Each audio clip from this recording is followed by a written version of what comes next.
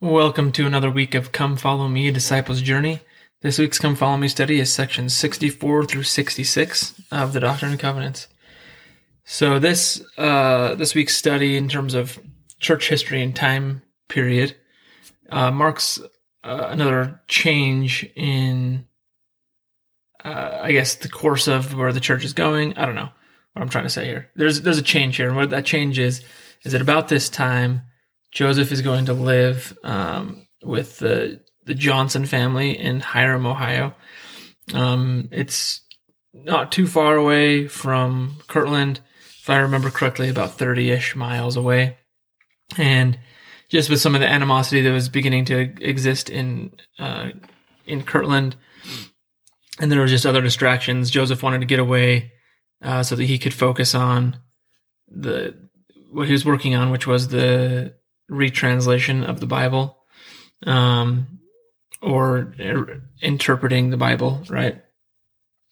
So, about this time, he's going to start heading that way. So section 64 is given in Kirtland.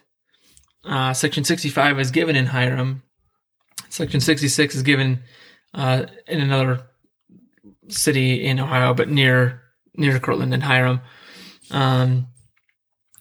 Hiram is an important place. I think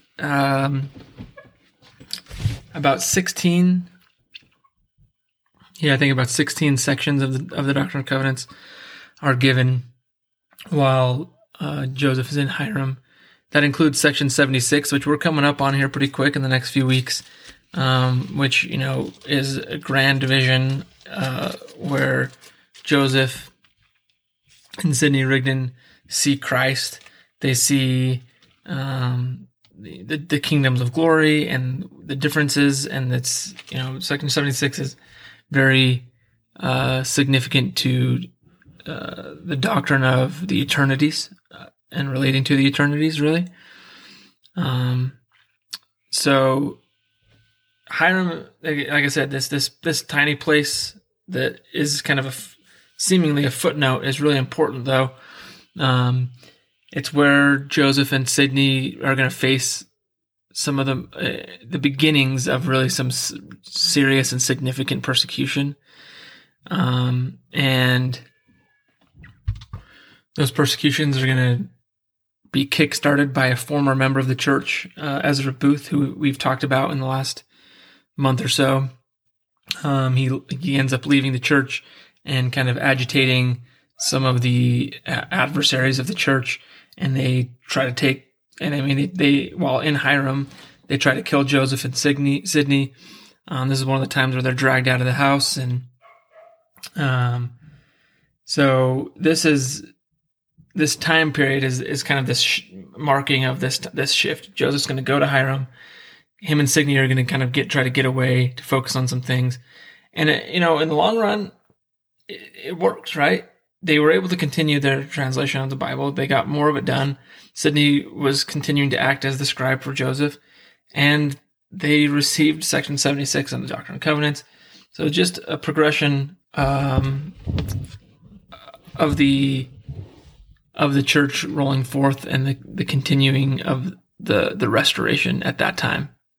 As you read the headers of these sections this week, and I think we've talked about several similar sections in the past few weeks, and we're going to continue to read some more about this kind of thing. It's going to talk about that this was given at a conference, and they're having quote unquote conferences all the time. I think that's somewhat easily explained by the fact that they're just trying to understand what to do. Everything is still new to them. I own a business here in Utah, and haven't owned it for too long, about 6 years.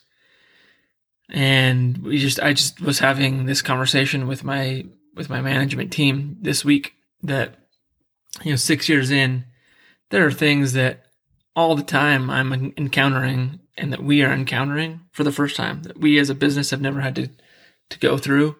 The other businesses that have been around longer, they've been through similar types of things, but we're learning. You continue to learn as you go, and so when a new situation comes up, you're just like, okay, how do you deal with this? at this point in the church history, that's exactly what these people are. Everything is new. Every situation comes up as new. So it's a lot of questions getting together. Joseph is asking, seeking and guidance and receiving these revelations. And some of these conferences, might be with just priesthood holder. Some of them are with the entirety of the church. And so, when you have a smaller church and, you get, 30 to 40 priesthood holders together, that's, a large portion of the church, right? And, whereas like today, you might call that an elders quorum meeting or something.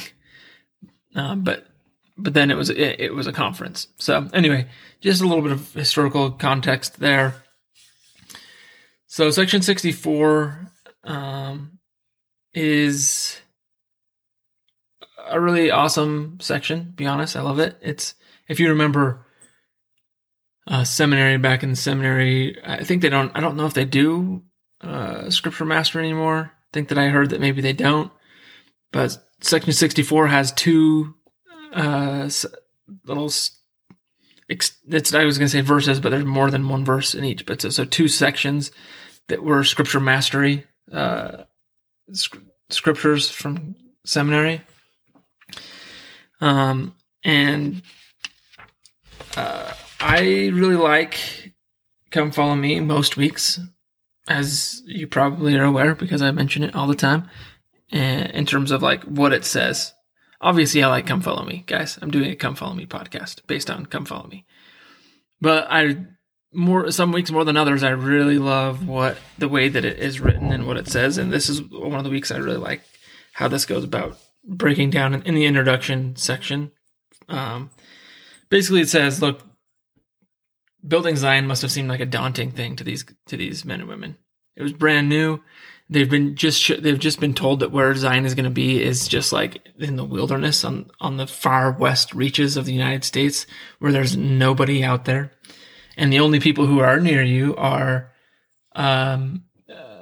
lawless criminals, basically. So it had to have seemed daunting. But then Come Follow Me says, fortunately, building Zion in Missouri in 1831, or in our hearts and wards today, does not require us to be perfect. Instead, of you it is required to forgive, the Lord said. He requires the heart and a willing mind, and he requires patience and diligence for Zion for Zion is built on the foundation of small things accomplished by those who do not become weary in well-doing. And the reason I love this is because it's kind of the way my brain works and what they just did here, because it tied section 64, verse 10, 34, and 33 together in this like stream, right? Of forgive people, give me your heart and your mind, and don't weary in well-doing. And that's it. When it boils down to it, love your neighbor. And one of the most powerful ways that we can love our neighbor is to forgive them of their trespasses against us. So forgive people. Forgive the people in your ward.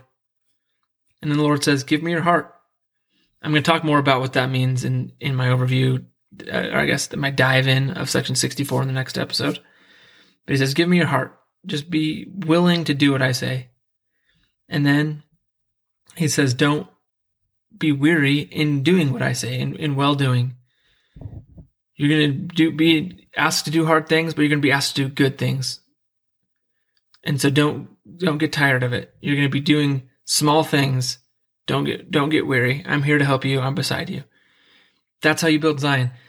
And so I loved this breakdown of Come Follow Me, pulling those scriptures out and basically saying that, tying it together and saying this is how you build Zion. And it's what the Lord is doing all throughout the Doctrine and Covenants, really, is because that's the whole goal and point here, is to build Zion. Be a Zion people who have their hearts and minds knit together in unity. And what is it that knits us together in unity? It's Jesus Christ. It's his atoning sacrifice. It's him as our Savior and as the Redeemer of the world. It's our reliance on him that unifies us. That's what it is. You pull away everything, strip everything else away, strip all the programs of the church away, everything else. And what you boil down to is that we are a people who should be united in our faith and love of Jesus Christ. Now, covenants and the ordinances that we go through to make those covenants are strong. I don't know what's the word I'm looking for. They are the acts by which we unify our hearts and our minds, because it's how we show him that we love him, that we have faith in him. Those are his prescribed ways in which we can do that. He could ask us to do anything. The law, his law could have been just get down on your knees and say, I believe in you. That could be what he said, but it's not. What he's told us is you need to be baptized, you need to receive the Holy Ghost, and you need to make covenants in the temple through the endowment and through sealing ordinances. That's what he has said. And so those are the actions by which we say, we love you, we trust you, we have faith in you. And so when we all do that together, we're unified in our love, in our worship, and in our faith of him. I'm going to end this with just the last thought here from Come Follow Me. President Eyring said, I often go to the scriptures with questions, like what would God have me do, or what would he have me feel? Invariably, I find new ideas throughout and thoughts I have never had before. I like this because it's important that we go with questions, because if we don't have questions, we can't get answers. We just can't. And the more specific our question, the more specific our answers will be. And so I invite you to ask the Lord some questions this week as you begin your studies. Thanks for joining me. Hope you'll join me in the next episode as we discuss section 64.